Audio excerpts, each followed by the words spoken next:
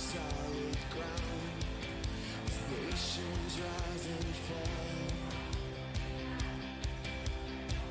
Kingdoms hold strong, now shaken, but we trust forever in your name, the name of Jesus. We trust the name of Jesus. You are the only King forever. Almighty God, we lift you higher. You are the only King forever, forevermore. You are victorious. You are the only King forever. Almighty God, we lift you higher. You are the only King forever, forevermore. You are victorious.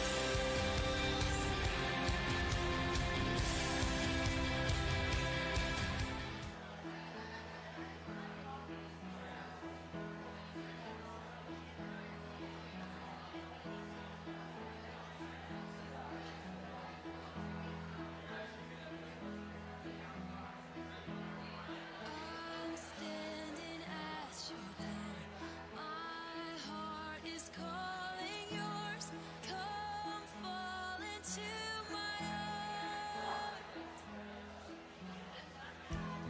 You're weary from it all. Been running for so long. I'm here to bring you home.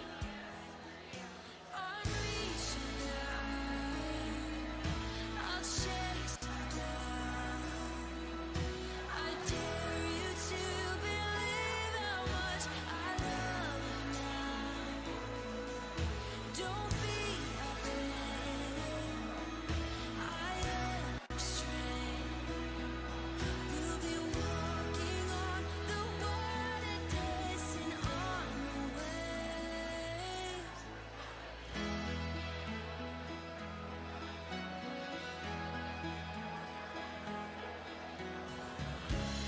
Look up and lift your eyes.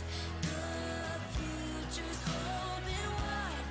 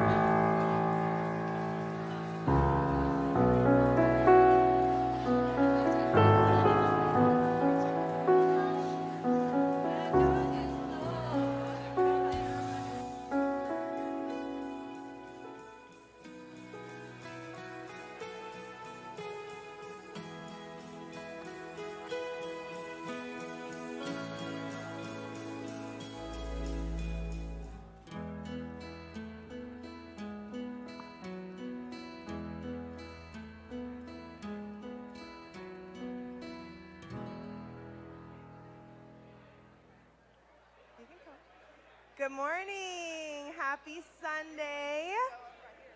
We are glad you're here with us to worship today. We had a super fun event at church this week, main event. So we'll talk more about that in a second. Yes, you can clap for that. It was a big thing. Are you excited? We also have some more things happening this week. So we have, if you are a elementary age-ish family, we are having a family movie night tomorrow night. So if you want to come up at 5:30, and the movie will start at 6, we're going to be out on the patio, and we're watching Tangled. There will be some snacks, but you are welcome to bring your own dinner. We'll just be sitting on blankets outside watching the movie, so please invite friends to come with you, and there's no need to RSVP. Just meet us on the patio, and we will see you then. If you are joining us in here, again, welcome. If you're watching online at home, we're glad that you're spending your morning with us. If you're out on the patio, we're happy that you're here. And if anybody is new, we would love to meet you, say hi, answer any questions you have, and give you a gift. So if you will come to one of the connection counters, they're by both doors in the lobby. There's one out on the patio, and just tell us that it's your first time. Okay, so I told you we had main event this week. This is my oldest, and she was one of the kiddos at main event. So what was your favorite part of main event? The crafts. I paid her to say that because I did crafts. But she did really like it. Okay, so as we get ready to worship, if you will just stand up. And one of the things the kids learned this week is that God has a plan for them through all the trials of life. So turn to someone near you and just tell them, God has a plan for you.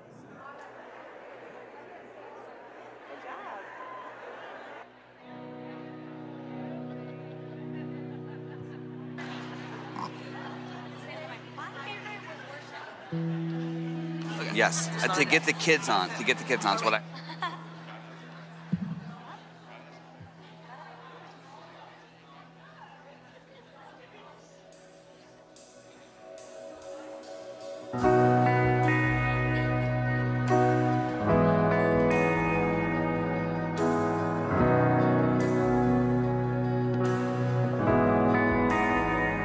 What gift of grace is Jesus, my Redeemer? There is no more for heaven now to give. He is my joy, my righteousness and freedom, my steadfast love, my deep and boundless peace. To this I hope, my hope is only Jesus. For my life is wholly bound to Him. Oh, how strange and divine, I can sing, all is mine, yet not I, but through Christ in me.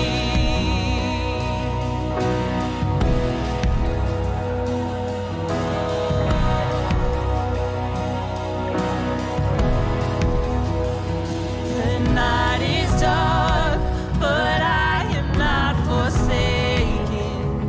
For by my side, the Savior, He will stay. I labor on in weakness and rejoicing. For in my need, His power is displayed. To this I hope, my shepherd will defend me. Through the deepest valley He will lead. Oh, the night has been won, and I shall overcome, yet not I, but through Christ in me.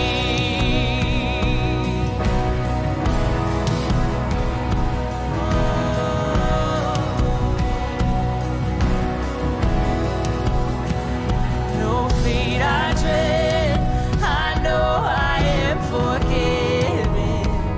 The future sure, the price it has been paid.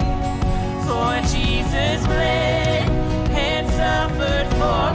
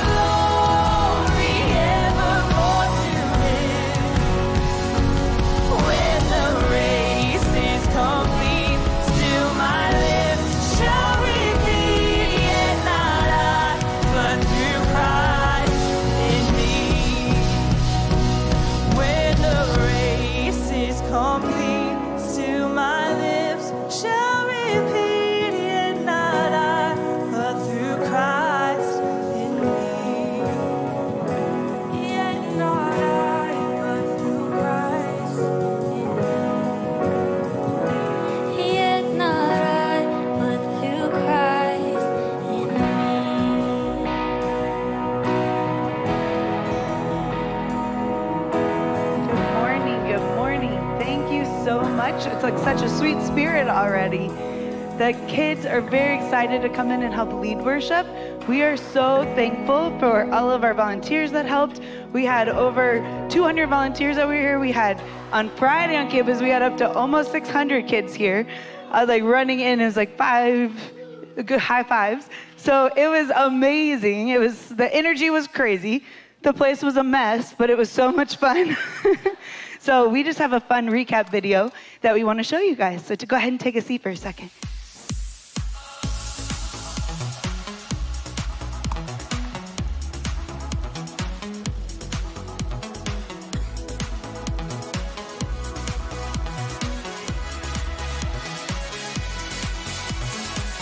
Waking up knowing there's a reason. All my dreams come alive. Life is for living. With you, I've made my decision. You lift me up, fill my eyes with wonder. Forever young in your love, this freedom's untainted. With you, no moment is wasted. See the sun now bursting through the clouds, black and white, turn the color all around. All is new, and the Savior I have found. This is living now.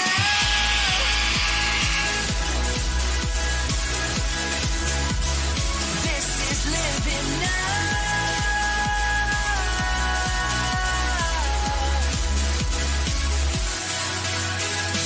You lead the way, got your eye beside me. In your love, I'm complete. There's nothing like living with you. This life you created, I choose. See the sun now bursting through the clouds, black and white, turn the color all around. All is new in the Savior I have found. Oh, this is living now.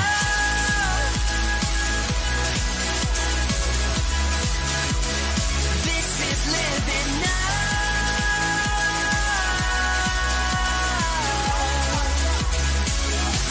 You take me higher than I've been before. It's your perfect love takes me soar. God, your freedom is an open door. You are everything, one and more. Maybe I ain't really know what living is. Testing. What I learned about God is that He changed Paul's life. He's like our higher master, and that He knows about us, and He knows our name, even if we don't tell it. He can change your life. That loves you a lot. If you get baptized and you believe in Jesus, you could be born again, just like John 3:5 says. God's love is bigger than we can imagine. We could just keep on counting everything that we have every single day. My favorite part about this week is in the beginning, they start talking about Bible verses. I like Bible verses. My favorite thing was making slime. Doing the slime and that crafts. I chose The harbor training. we got to learn about Jesus.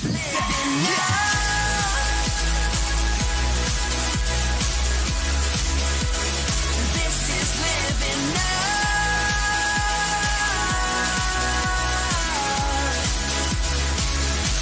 You take me higher than I've been before. It's your perfect love sees me soar. God, your freedom is an open door.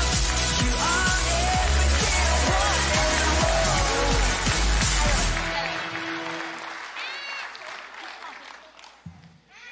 So we're going to continue in our time of worship, and we're going to ask you guys to stand up this morning and just turn to your neighbor and say, I'm so blessed. Are you blessed? I'm so blessed.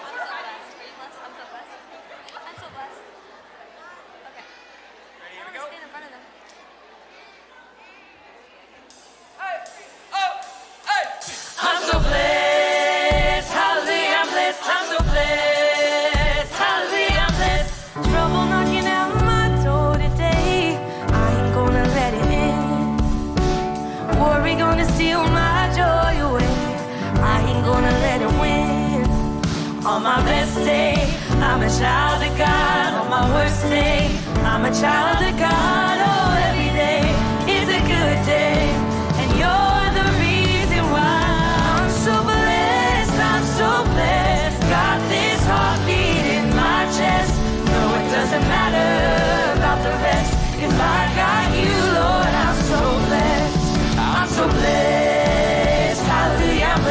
so blessed. Hallelujah, I'm blessed. When I count the problems that I see, hope looks all but gone. When I count the ways you're good to me, you got me counting all day long. I'm so blessed, I'm so blessed. Got this heartbeat in my chest. No, it doesn't matter about the rest. If I got you, Lord, I'm so blessed. I'm so blessed, I'm so blessed. Got this heartbeat in my chest. No, it doesn't matter about the rest. If I got you, Lord, I'm so blessed. So whether it's your best day, your worst day, some Tuesday, your birthday, every day's a good day. Now let me tell you why. If you got air in your lungs, if you got blood in your body, you are a child of God. Come on and sing it, somebody. Cause on my best day, I'm a child of God. On my worst day, I'm a child of God. Oh, every day is a good day, and you're the reason why. I'm so blessed, I'm so blessed. Got this heartbeat in my chest. No, it doesn't matter about the rest. If I got you, Lord, I'm so blessed. I'm so blessed, I'm so blessed. Got this heartbeat in my chest. No, it doesn't matter about the rest.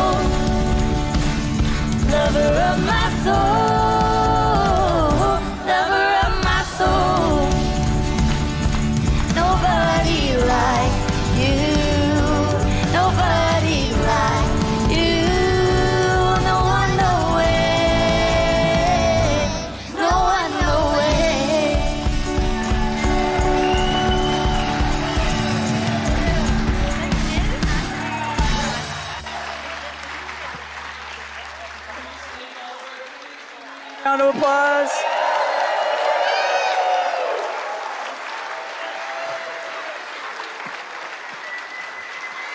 Will you do me a favor? Will you pray with me really quick over these kids and all the kids here at New Life and in our community? Let's pray for them because we sure do appreciate all that they do and all of the effort, and so we love them. So Lord, we just thank you for each child here, each child who walks on this campus, each child in our community, Lord. And we just pray, Lord, that these children, that every one of these lives, Lord, would know you and call you by name and call you Lord. Father, we just thank you for each one here, for each parent, each grandparent, each person here today, Lord, who is pouring into these kids, each volunteer.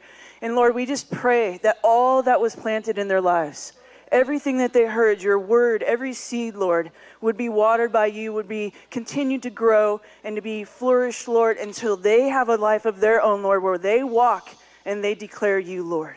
And so we give each one of these kids to you in the name of Jesus. Amen. You may be seated. So this morning we're going to continue our time of worship. I'm going to ask the ushers if you guys can come forward. We're going to receive our tithes and offerings. And, you know, this is an incredible time where we continue to worship. And as the baskets are going around, one of the things I would like to just highlight about Main Event is each year they do a missions project. And so the last few years they have done their missions project in which kids are challenged to bring food to the pantry. So one of the things you could do this morning to see what they did and how they blessed the pantry ministry is to go out here, and when you go out the door and go to the right, you'll see a whole what we call the surf shack. And each week, or each day, the kids were challenged to bring breakfast foods. Now the reason why we chose breakfast foods is because in the summertime, kids usually get free lunch and free breakfast during the school year, but during the summer, that is a lot more difficult for kids to receive. And breakfast foods, as you all know, are super expensive and hard to come by. And so we challenged the kids with all of this that you see on the screen. We asked them, can you bring 2,000 of these items in? And they actually exceeded it and brought in over 2,200 items.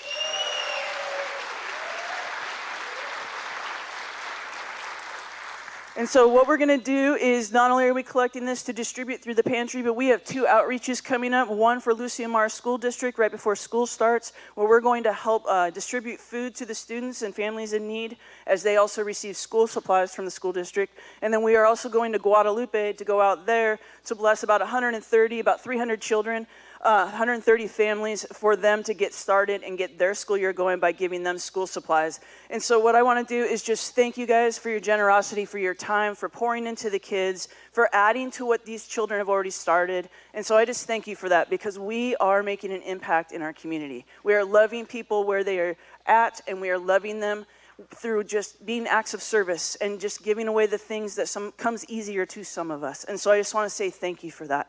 So this morning, I need to catch my breath, sorry.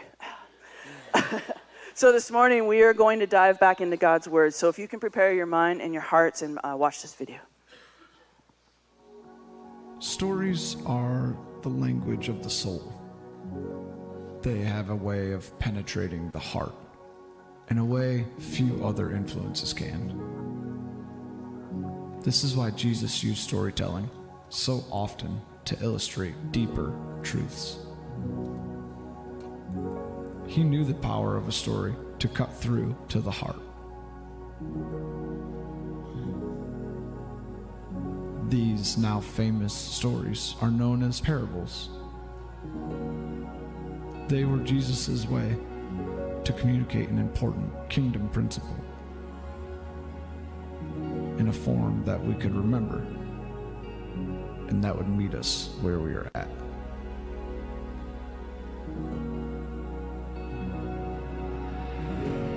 Although the details of these stories were fictitious, the kingdom principles are not.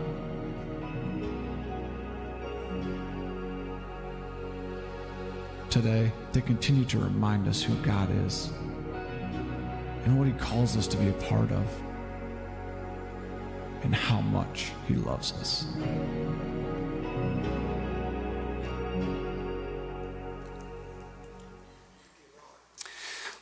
Well, good morning, New Life. Yeah, you guys sound a little bit like the kids did throughout this week. And hey, if you smell a little bit of sweat in the air, Yeah, we had 500 plus kids in here throughout the week. It was awesome. It was great. And if you see some people either in this shirt or you see people, and I give you permission right now, if you not if you didn't volunteer this week, but if you volunteered this week, you have permission to sleep through this entire message. Like, I mean, I'll tell you what, they gave everything. They showed up, our volunteers showed up, and can we just celebrate them one more time? Our volunteers did such an awesome job. It was absolutely incredible. I mean, so many really cool stories coming out of Main Event this week, and kids who received Jesus for the very first time, just accepted him into their life and made him Lord of their life. And how cool is that? We also just had families that drove from all over. In fact, friends of mine who are on Vandenberg base drove every day 40 miles to bring their kids here, round trip. Think about that for a moment, the gas and all of that. And I saw Mary every single day. She came in, just getting here just in time for it to start. And I'm like, I can't believe you're doing this every single day. She's like, they won't let me not be here. They are waking me up. They are ready to go. And man, so much work, not only just this week, but man, starting months ago in preparation for this past week. And it's just so neat to be a part of what God is doing here. So I thought we'd do something maybe a little bit different. We're in this series on the parables, and one of the things that is unique about the parables is Jesus so often told them, not in a reading sense. There was no scripture for everybody to turn to, but in a hearing sense. He wanted them to hear it, and in some ways, as they heard it, visualize it. And so here's what I want to encourage you to do. It may be difficult, because we are such a visual culture now, for you to have your eyes open. So if you need to, close your eyes so that you're not distracted. But I don't want you to open up the passage yet. We'll have it on the screen if you do want to follow along with it, because you just need to. But what I want you to do is to hear this parable, to hear this story, as if we were in that crowd and we were listening in to Jesus telling it for the very first time. All right? So go ahead and either close your eyes or just focus in and hear the word of the Lord. Jesus said, "There was a certain rich man who was splendidly clothed in purple and fine linen, and who lived each day in luxury. At his gate lay a poor man named Lazarus, who was covered with sores. As Lazarus lay there longing for scraps from the rich man's table, the dogs would come and lick his open sores. Finally, the poor man died and was carried by the angels to sit beside Abraham at the heavenly banquet.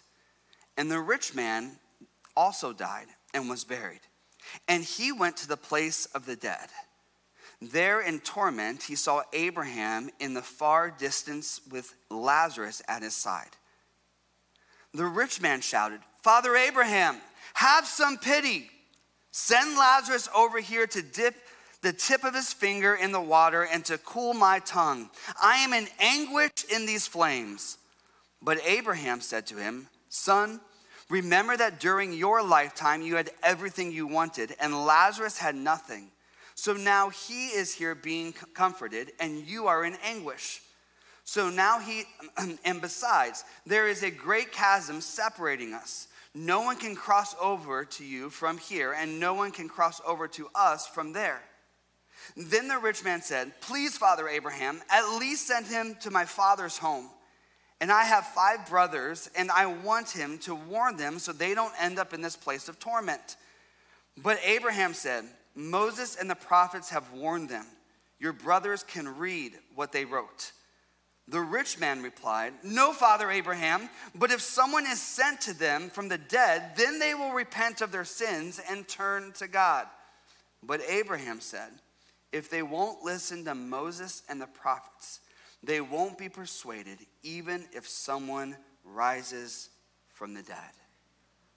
Dear Heavenly Father, as we open up your word, we come to the table to receive the spiritual food that you have for us. God, as you called so many to throughout your ministry, may we have ears to hear. May we have eyes to see the kingdom in fresh and new ways. And may we have hearts to receive.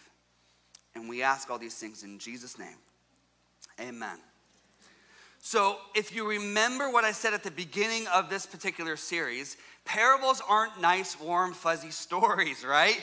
They're actually talked about or shared to challenge us, to help us understand spiritual things. And so there's one of the ways that we're going to break down today's parable is in 3 different parts.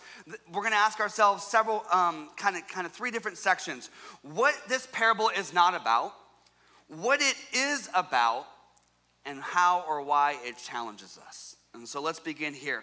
What is it not about? First of all, we know from not only how Jesus teaches, but also throughout just scholarship and things of that nature, that this is not a historical telling of a story. In fact, we know that it's a parable by the way that it starts out and also the parables that surround it. In fact, if you go back in the passage, if you go back to even chapter 15, Jesus is telling a series of parables within the Gospel of Luke. And so we know that when he begins talking about a woman and he tells the story of the parable of the lost coin, he says a man, and he goes on to tell the story of the parable of the lost son. Later on, he says that there was a rich man in Luke chapter 16 verse 1, and goes on to tell a parable setting up this parable where he says a certain rich man. Now, all of that is important because those are kind of these literary genre clues that let us know that this is a particular parable. It's like if I would say in our culture, in a galaxy far, far away, right? You would know that what comes after that is a parable of sorts, right? And one of the things that's interesting is that most scholars believe, and they have extra biblical material, meaning material that's not in the Bible, but is other historical documents of that particular day, evidence that this story was told and circulated through a variety of different faith backgrounds and traditions. And Jesus, in some ways, hijacks a very popular story and gives it a Jewish bent on it. And that would be no different than, again, as you have conversations about maybe a galaxy far, far away, and you begin to pick out, hey, there's some spiritual nuance here that sounds very similar to what we hear in the Bible, or what C.S. Lewis does in the Chronicles of Narnia, and you start to go, hey, you know what, there's spiritual application here. But here's where we have to be careful. When we have a parable, there is a point to the parable, but not all the points in the parable are valid. Does that make sense? So there's a point to the parable, but not all the points in the parable are actually valid. It's the telling of the story that leads to a particular point, and sometimes we get into this issue where we're breaking it down too far. So for example, many people, when they read this parable, are looking to it to talk about the afterlife, but it's not about the afterlife. You're like, whoa, whoa, whoa, whoa, whoa. So let's talk about this for a moment. There's a nursery rhyme, right? It goes like this. Humpty Dumpty sat on the wall. Humpty Dumpty had a great, all the couldn't put. Awesome. So there's a point to that particular nursery rhyme that wants to be taught, right? But if you start breaking down that nursery rhyme too much, it loses something. For example, how many people, when you said that nursery rhyme just now, you had a picture of what Humpty looked like? And Humpty had a face. Did Humpty have legs? Did Humpty have arms? Okay, so, and then when Humpty fell off the wall and he broke something, did something spill out of Humpty? Right? Like there was was there yolk everywhere? Like what actually happened, right? And so each time you're kind of thinking through like the different components and you're starting to take it a little bit too far. And what happens is you begin to lose it. Like how many people actually thought this? How in the world did the horses help? Have you ever thought what, they had their hooves and they helped? How did? So what happens is we can actually take something that has a point, and when we break it down too much in the story factor, all of a sudden we lose the point because we're all focused on all the points. And so in this parable, what has happened at times is that people have wanted to break down all the points and they've missed the point. Because some of us have been in Bible studies where it got derailed and they're like, hey, how far do you think that chasm is between heaven and hell? Do you think we'll really be able to talk to each other back and forth? How does this look? What does this look like? And so it's not video footage of what the afterlife will look like.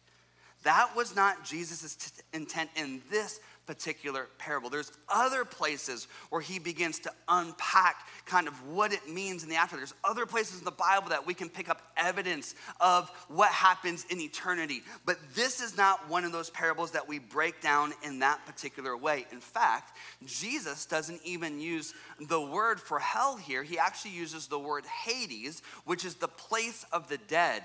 And so we need to recognize that this is, again, a story that probably was being circulated around that Jesus hijacks for the purpose of preaching a new principle for those who are Jewish people, for those specifically who are starting to follow him.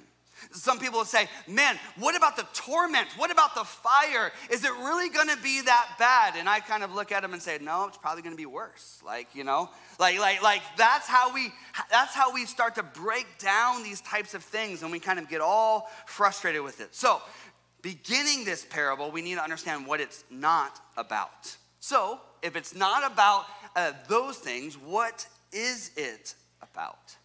The parable is about judgment. It may not tell us specifically the how, but it does tell us that there will be judgment. And any theology that removes judgment from God's understanding removes a significant part of what God teaches us and what he cautions us with and what he warns us. And this is very much a parable that has a warning. It's a parable that reminds us that there is a gate separating the rich man and the poor man, Lazarus, right? There's a gate that's separating, a very minimal barrier.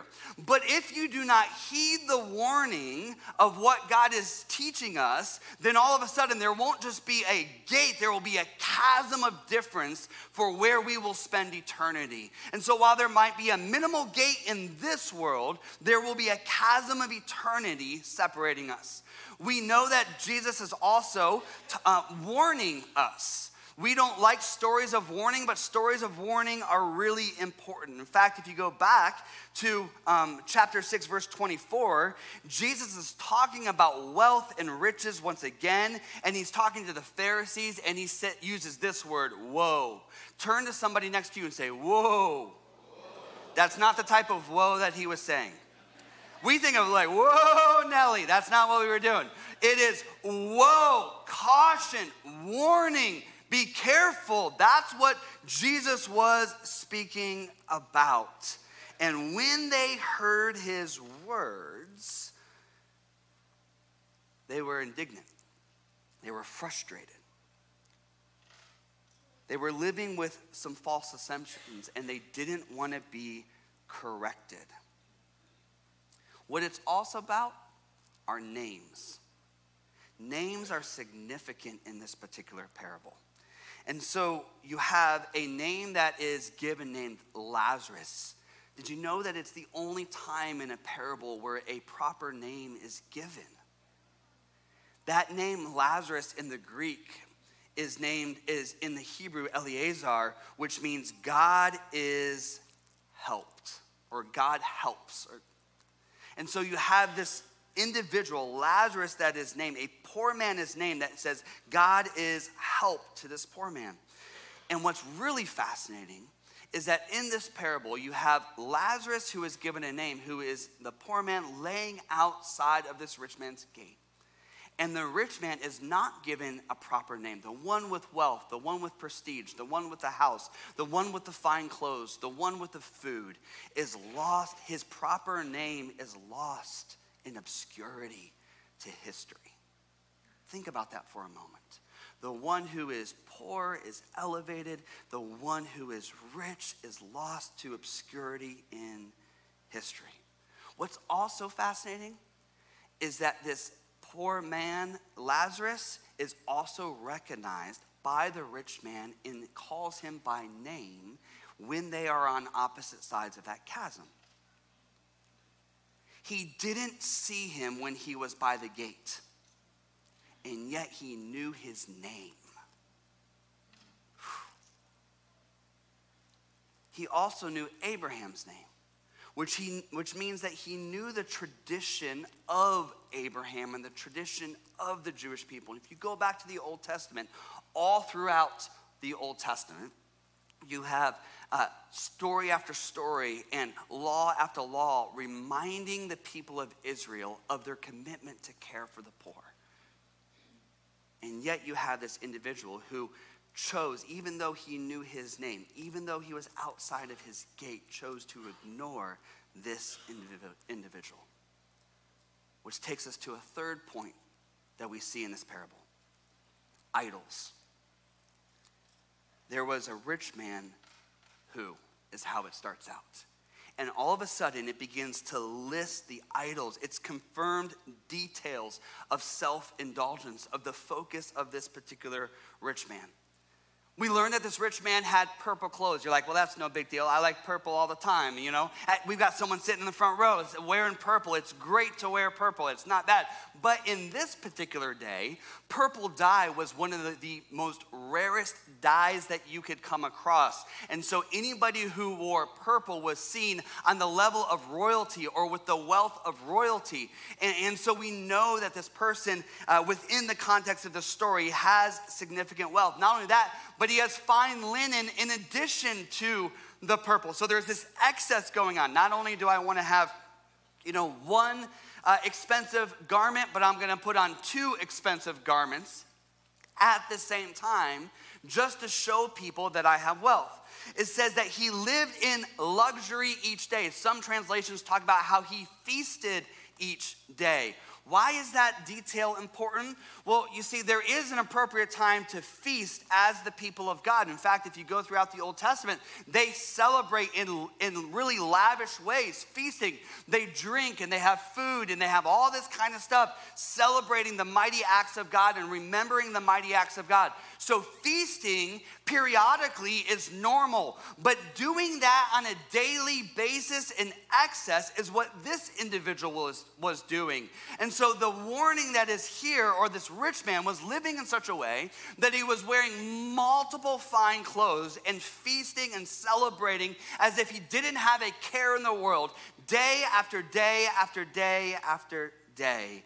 And at his gate, if you've got a gate,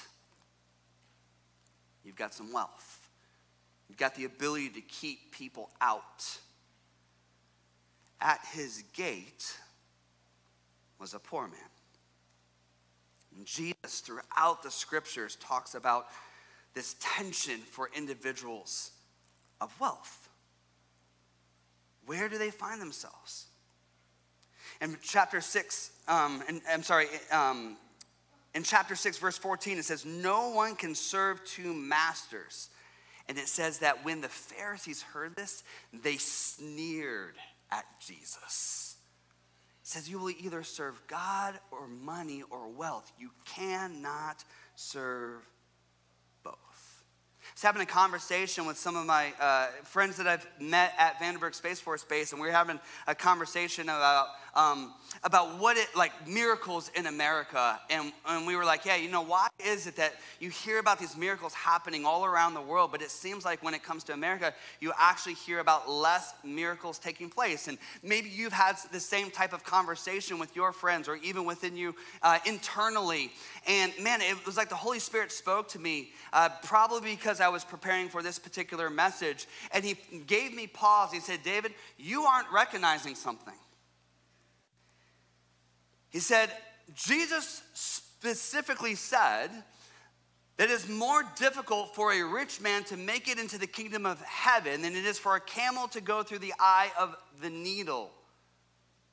Therefore, within our culture, whenever somebody chooses to surrender their life to Jesus and surrender their wealth to Jesus and surrender the things of this particular culture to Jesus, to surrender excess to Jesus and to follow after him, that is miraculous.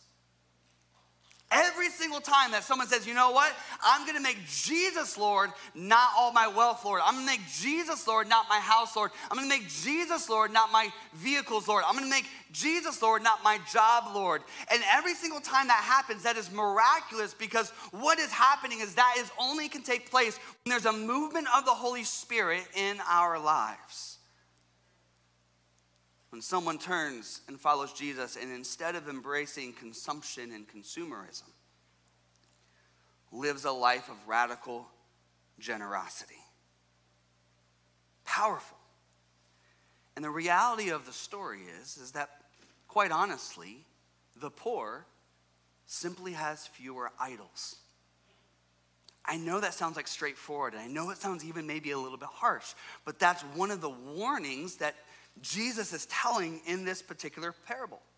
And you're like, well, how do we kind of begin to define those types of things? Well, one way might be this. There are people within our world that wake up and they ask this question: can I get something to eat today? Can I have something to wear today? Can I have a house to live in? Can I have a vehicle to drive? Can I get a job? And for many people in this world, that is the question they're asking. But there's also another segment of us, and I will place myself in this category, which we begin our day like this: which coffee shop will I go to? Which outfit will I wear?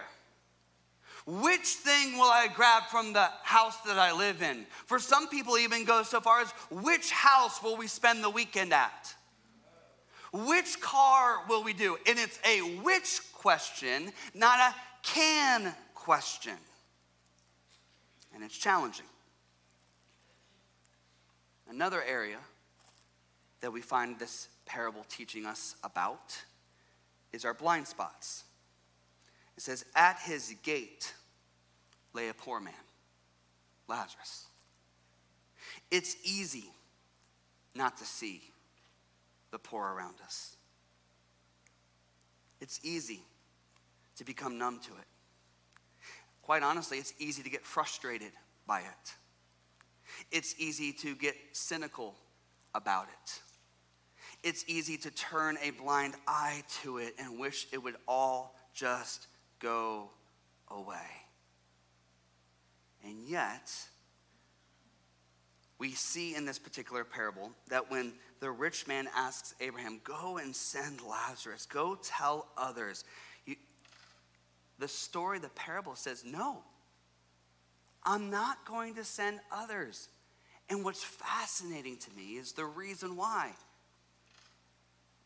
Because if you are going to turn a blind eye to the poor, and if you are going to turn a blind eye to the under-resourced, and if you're going to turn a blind eye towards those who I taught and said the kingdom of God has come for the poor in spirit, the kingdom of God has come for people like this. If you're going to turn your blind eye to that, not even somebody being raised from the dead, and Jesus is alluding to even his future resurrection at this point, not even somebody being raised from the dead will make an impact. And in fact, you hear people say all the time, well, if I was alive when Jesus was alive, and I would have seen him crucified, and I would have seen him raised from the dead, then I would have believed. No, you wouldn't. But maybe. But the reality is that there were plenty of people who witnessed his crucifixion, and plenty of people who witnessed him, his life after the resurrection, and plenty of people who witnessed the implications of the resurrection, and they chose not to believe. Why? Because wealth and comfort in a youthful culture, in a culture of excess, has a way of sedating us to the things of God. We don't understand the things of God. It doesn't hit the same way for us. In fact, I was reading Romans chapter 8, verse 23, starting at verse 23 the other day. It says, and we believers also groan, even though we have the Holy Spirit within us for the foretaste of future glory. For we long for our bodies to be released from sin and suffering. We too wait with eager hope for the day when God will give us our full rights and as his adopted children, including the new bodies he has promised us. Now, that passage, as I'm studying this passage in Luke, hit me because I'm sitting there going, oh, that's one of the reasons why we find ourselves having a difficulty recognizing the things of God and our need for God in a culture of wealth, in a culture of comfort, in a culture of youthfulness. Let me break it down for you this way. When we don't suffer daily, and that's not to say that people who are gathered here today have never suffered. I know some of you have suffered greatly. But when we don't suffer daily, and when we don't suffer for our basic needs, it's easy to think that we don't need God. When we don't suffer, or when we provide so much for ourselves that we don't have to depend on God, it's easy to be sedated to the things of God. When we live in a culture that tells us, and I noticed this the other day, when you may not notice right now because I got my glasses on, so it covers it up pretty well, but I'm getting crow's feet. It's happening. It comes for us all.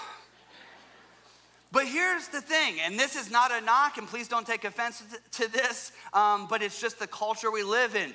My culture tells me do whatever I can to get rid of those crow's feet, right? If I got to use lotion, if I got to Botox, if I got to do whatever I need to do in order to have a more youthful look. Here's the challenge with that. My body breaking down and even those crow's feet remind me that I wasn't created for this world. That I have a new body that's on layaway right now, right? And so here's the thing. When we find ourselves, and again, I'm an advocate for being healthy, and I'm an advocate for keeping in shape and all of those things. But the reality is, there is something to getting up out of bed this morning like I did and going, I got to go to the bathroom, and the first couple steps feel like this, right? It reminds me that this body isn't all that there is.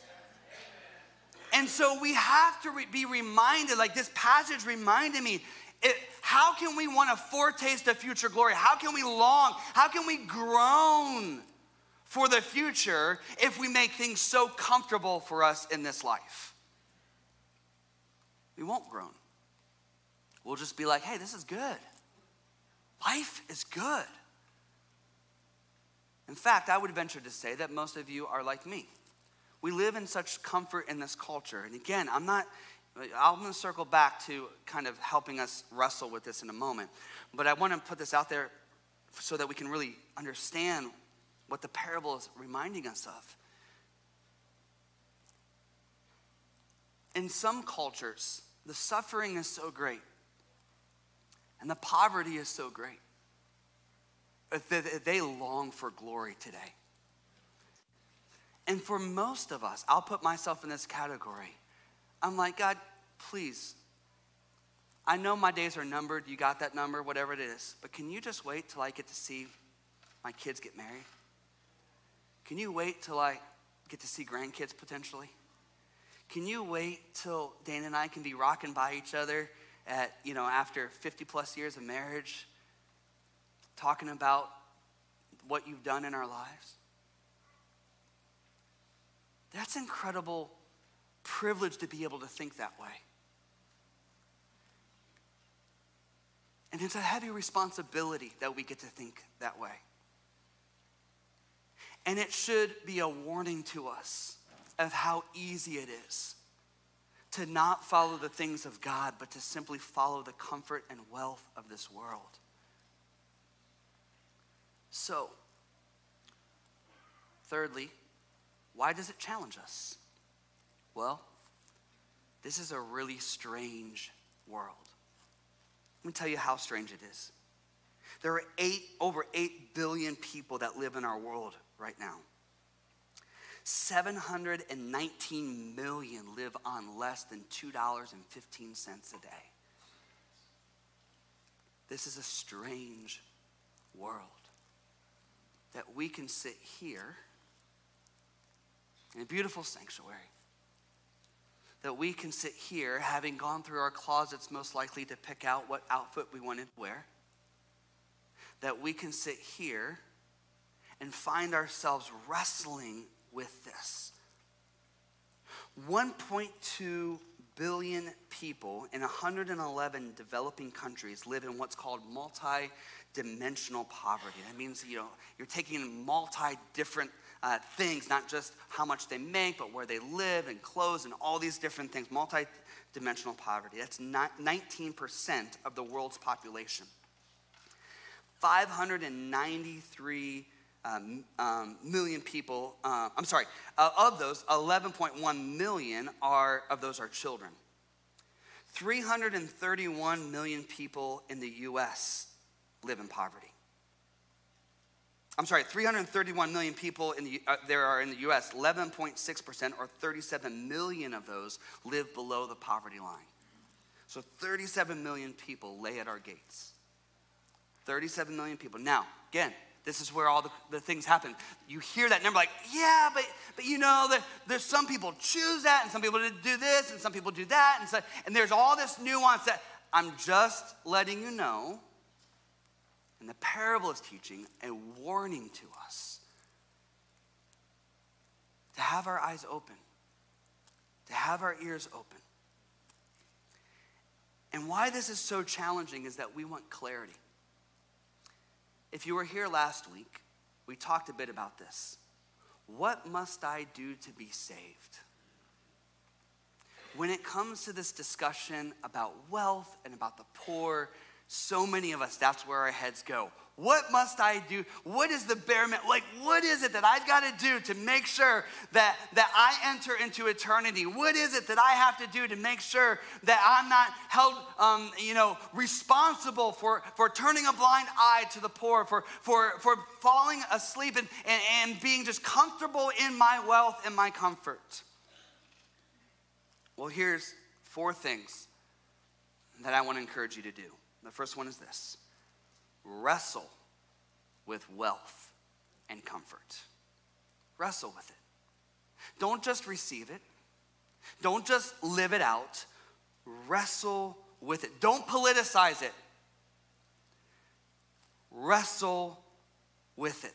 This is actually, here's the challenge, is that some of you are hearing this message and you're like, this is a message of guilt and shame. This is not a message of guilt and shame.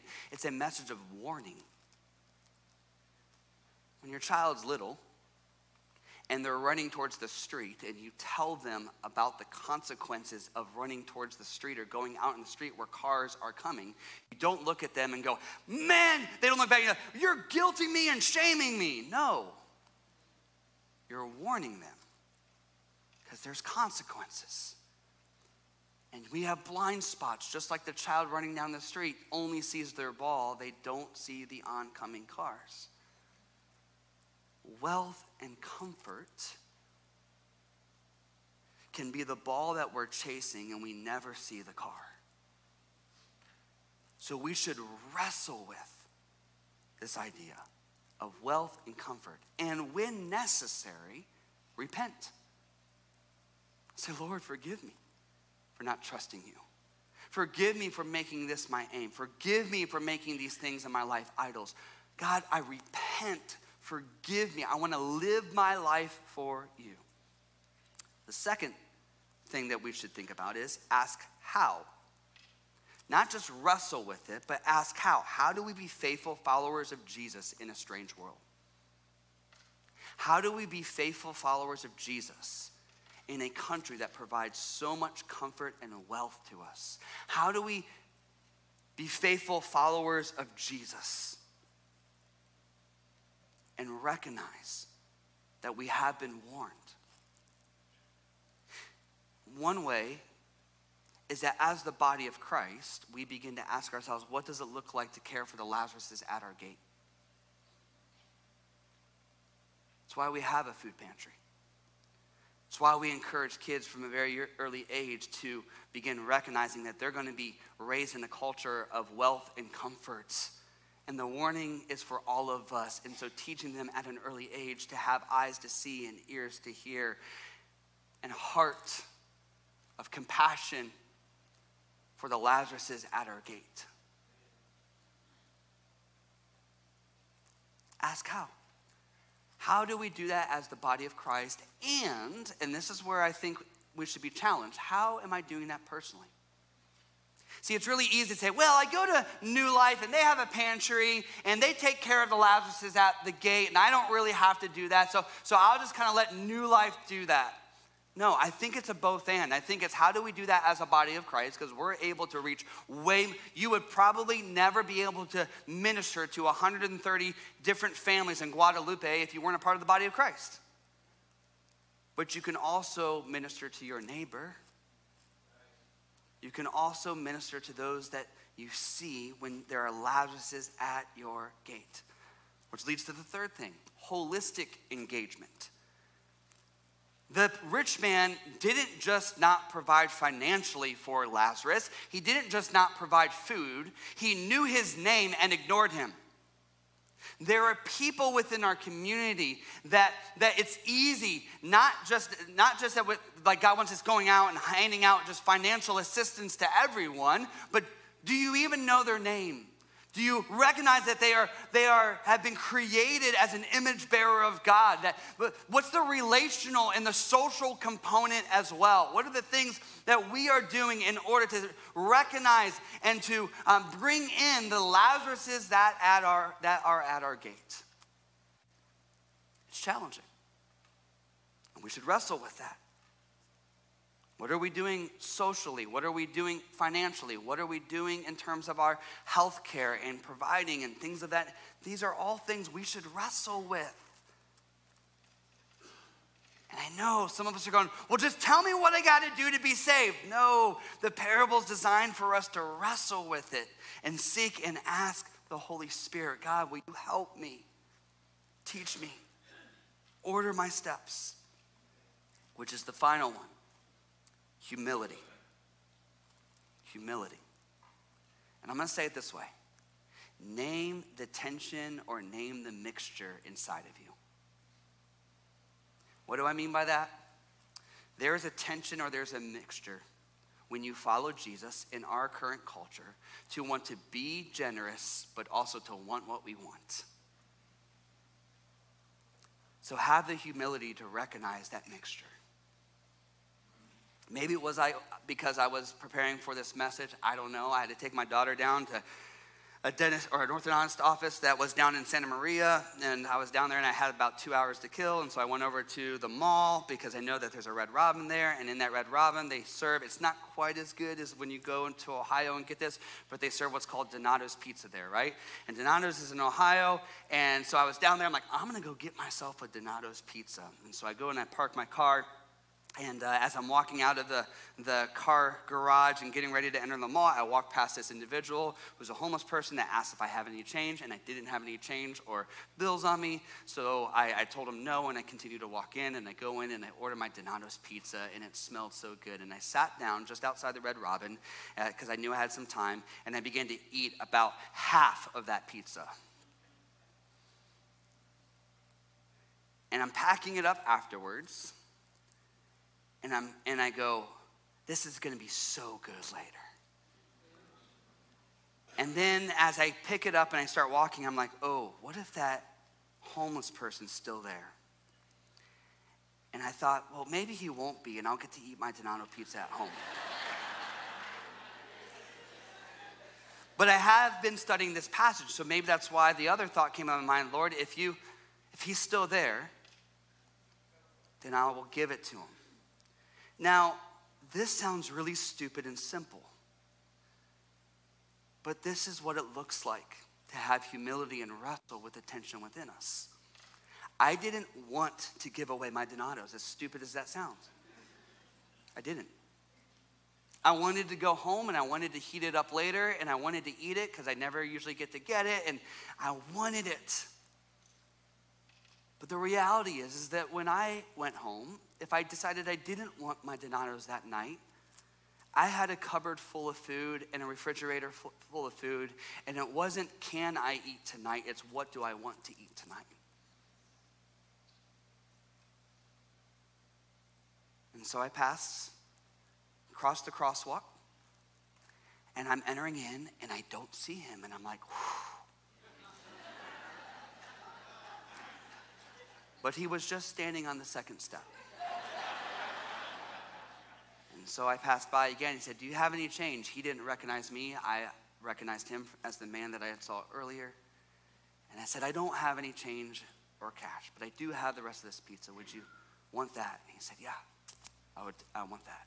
That'd be awesome. And I know that's such a silly thing. But that's the world we live in. And that's the warning of this parable. That we should recognize the tension within us. It's not wealth is bad.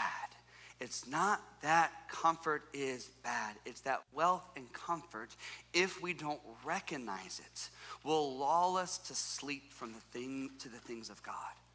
Will sedate us so we don't even feel the things of God. Will make us think that we are actually God. And if you don't heed the warning, there will be a day when you're standing face to face with your Lord, you'll say, I didn't know you. You knew the things of this world. You knew the idols of this world, but you did not know me. And the warning is, woe to us. Woe to us. Be careful. Heed the warning. Wrestle with it. Have humility and seek the Lord's guidance as we wrestle with these things. Would you pray with me? Gracious Heavenly Father, these are hard words to us. And yet, they are a gift to us because they call us to repentance. They call us to have our eyes open and our ears open. They are a warning to us. So God, we thank you for the gift of this warning. May we see it and receive it, not as guilt and shame, but as a gift to us. And we ask all these things in Jesus' name. Amen. Would you stand with me this morning? If you're new with us today, man, what a challenging message to hear for the first time, right? But we'd also love to just meet you, to pray with you. Man, if the Lord's stirring something, this is one of the things that we say on a regular basis. Before you leave, take a breath and ask the Holy Spirit, are you done speaking with me today? And if you are, go Sabbath well together. And if you sense the Holy Spirit has more to speak to you about, we have a prayer team down here that would love to pray with you, encourage you, tell you how you can follow Jesus in deeper and richer ways. As you go today, may you have eyes to see and may you have ears to hear the Lazaruses at your gate. In the name of the Father, Son, and Holy Spirit, amen and amen. Grace and peace to you. We'll see you next week.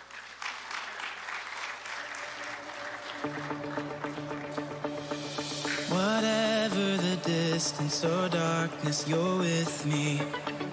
You're with me. Whenever I'm failing or falling, you've got me. You've got me. You won't let me down. Never, never.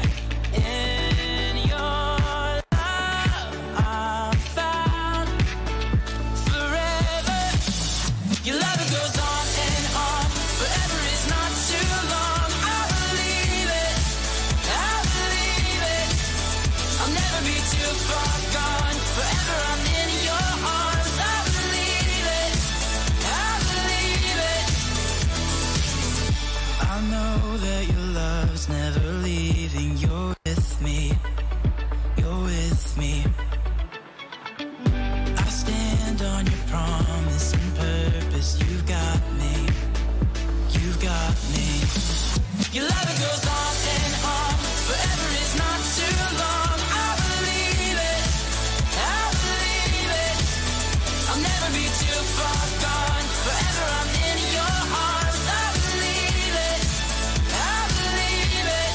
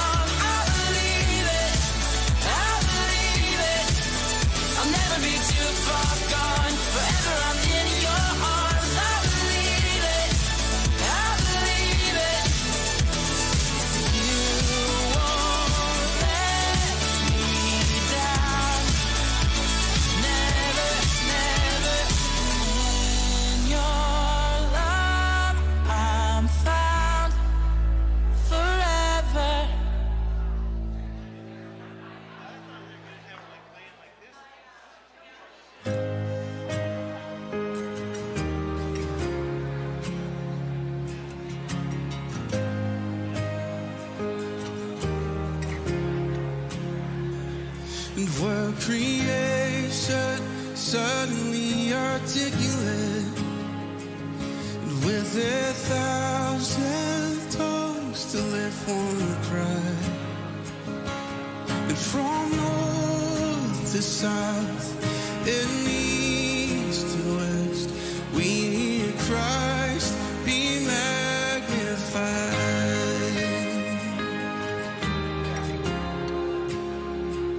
And where the whole earth echoing his evidence, and his name would burst from sea and sky. From rivers to the mountaintops, we hear Christ be magnified. Sing this chorus with me. Oh, Christ be magnified. You sing it, oh, Christ be magnified. Just let his praise arise.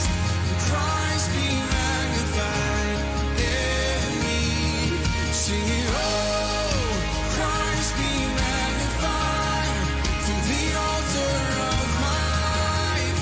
And Christ be magnified in me.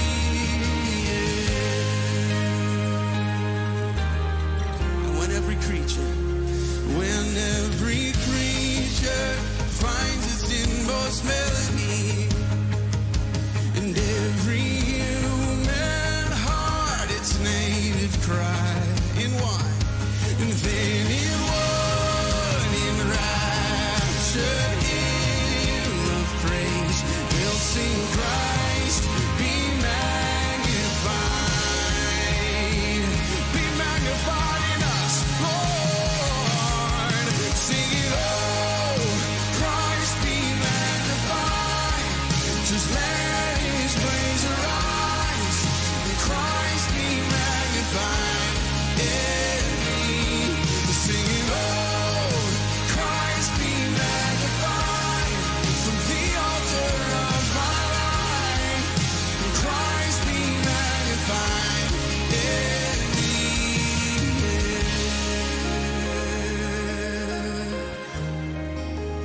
Everything I have is yours.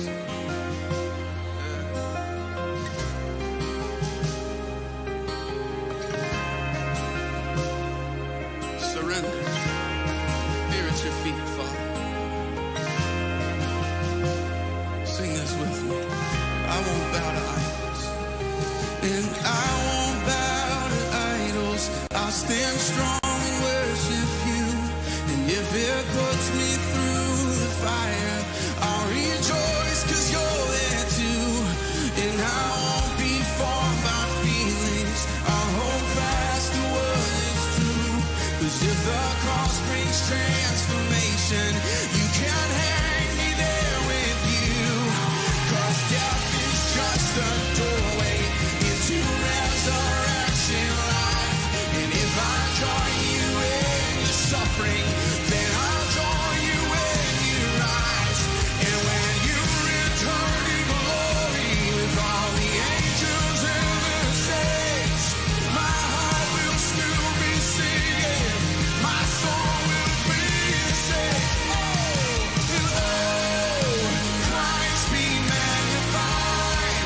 Just let his praise arise. Christ be magnified in me.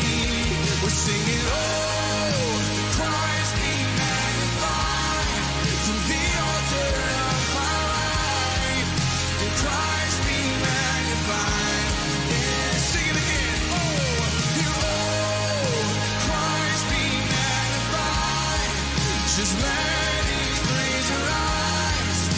Christ be magnified in me. Singing, oh, Christ be magnified.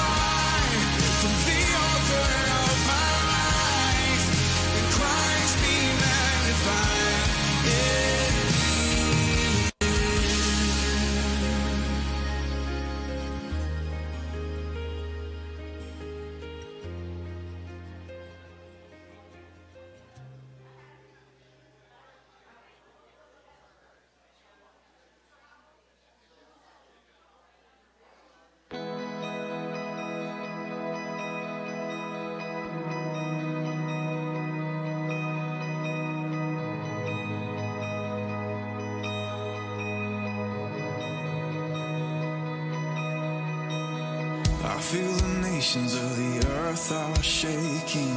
There is no power that can match His grace. Lift up your head, lift up your eyes to see. All of creation is waiting and longing for sons and daughters to declare this truth. Lift up your head, lift up your voice and sing. That He is a light shining in the darkness. He is a hope, hope of all the nations. He is a light, He is a light for all the world to see.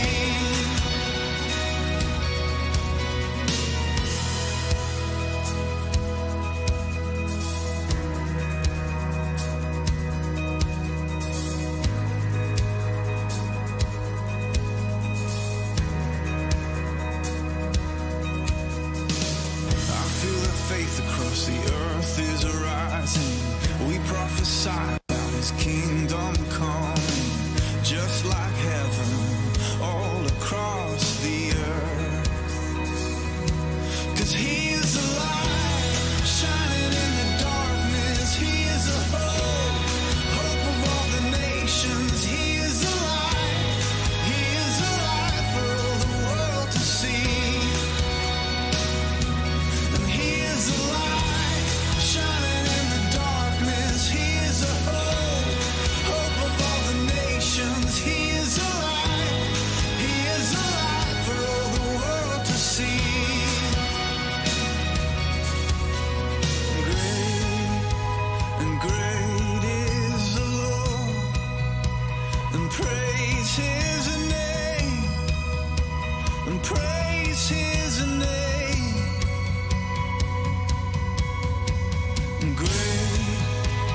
Great is the Lord, and praise His name, and praise His name.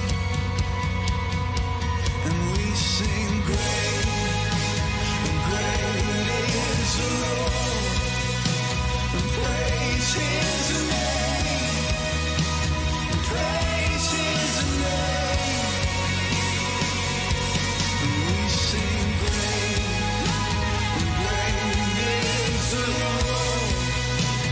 Praise His name, praise His name.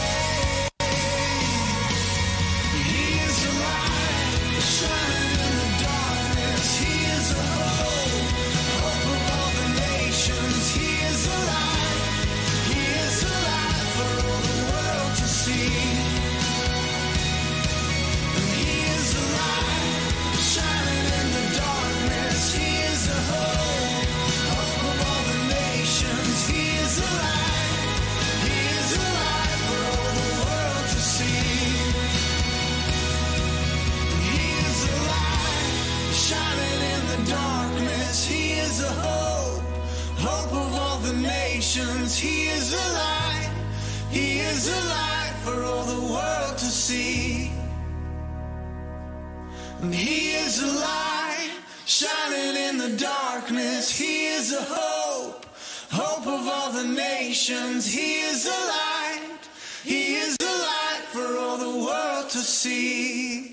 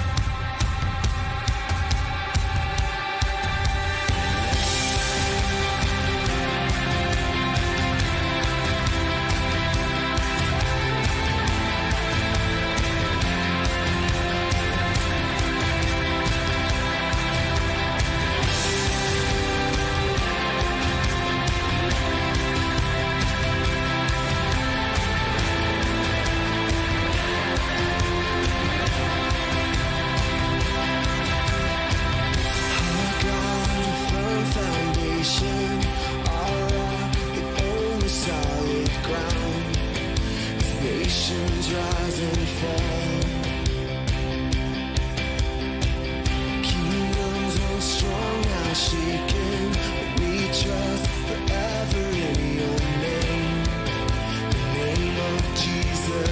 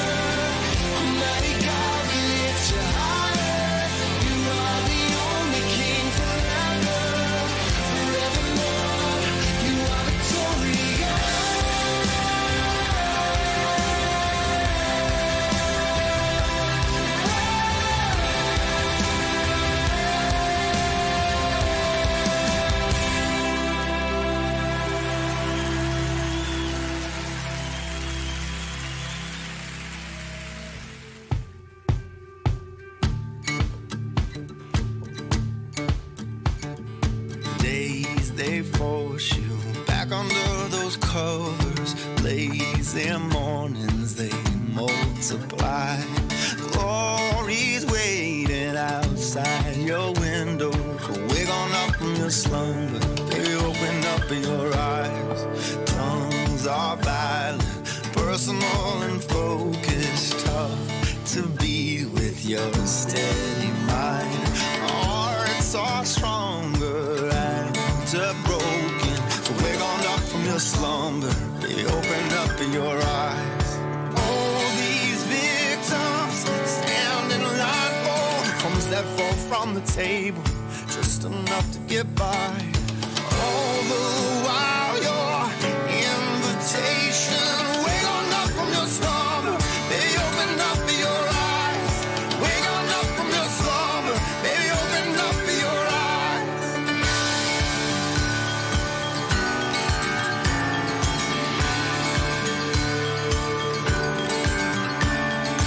Take from vandals all you want now.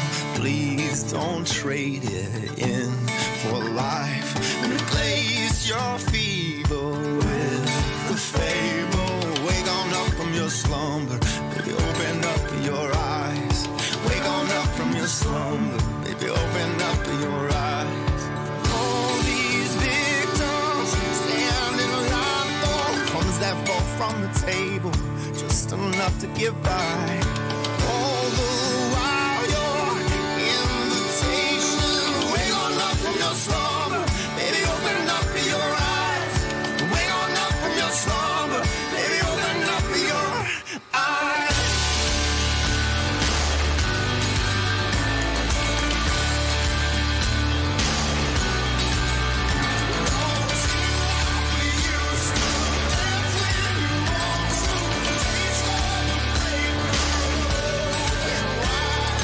All these victims stand in line for crumbs that fall from the table, just enough to get by. All the while your invitation, wake on up from your slumber, baby, open up your eyes. Wake on up from your slumber, baby, open up your eyes. Wake on up from your slumber, baby, open up your eyes.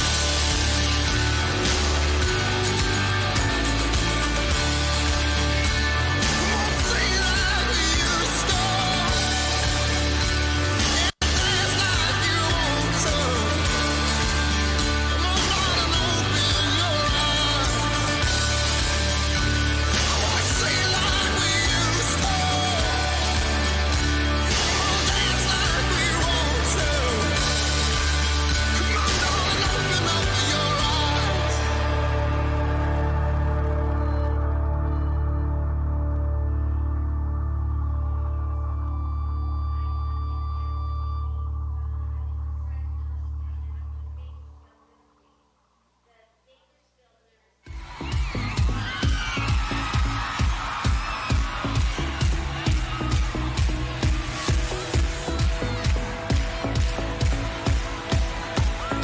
Come on, let's sing. I was lost with a broken heart. You picked me up, now I'm set apart. From the ash I am born again, forever safe in the Savior's hands. You are more than my words could say. I follow you, go for all my days. Fix my eyes, follow in your ways. Forever free in unending grace. Come on! 'Cause you are my freedom. We lift you higher, Your love never ending. Oh, you are alive in us. Nothing can take your place. You are all we need. Your love has set us free. Oh,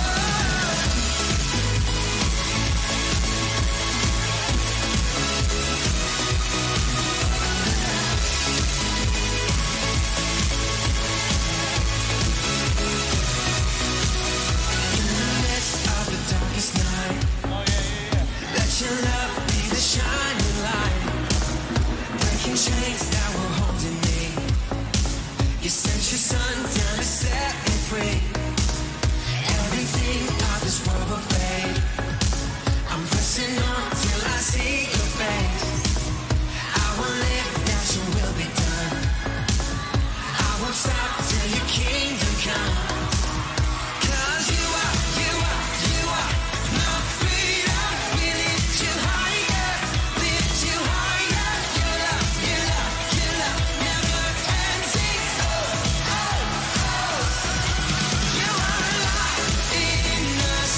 Nothing can take your place. You are all we need. Your love has set us free. Everybody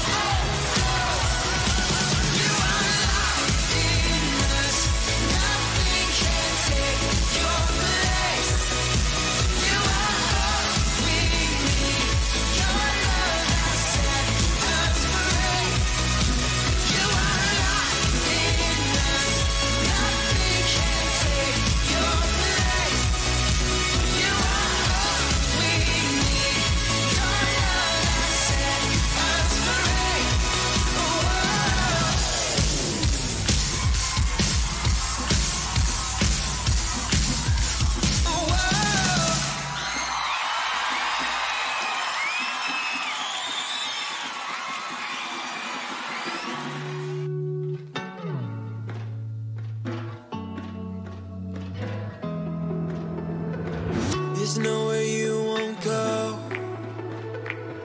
nothing you won't do, no place that I could hide. You're always in pursuit. I'm never too far gone, always in your side.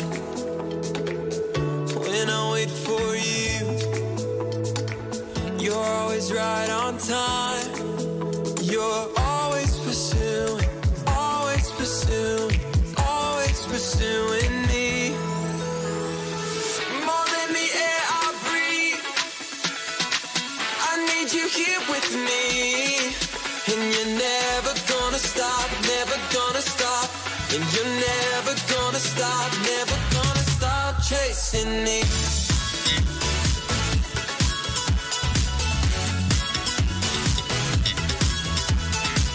You made a way for me, opened up the door.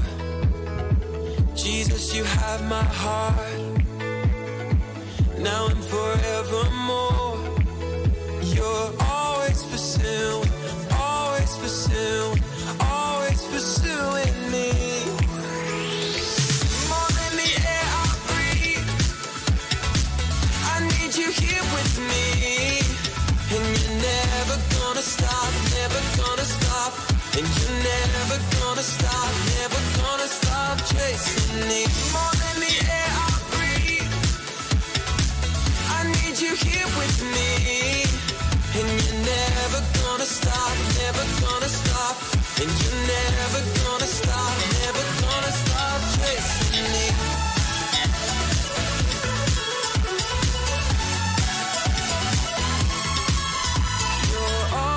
Pursuing, always pursuing, always pursuing me. Your love is chasing, your love is chasing, your love is chasing me. You're always pursuing.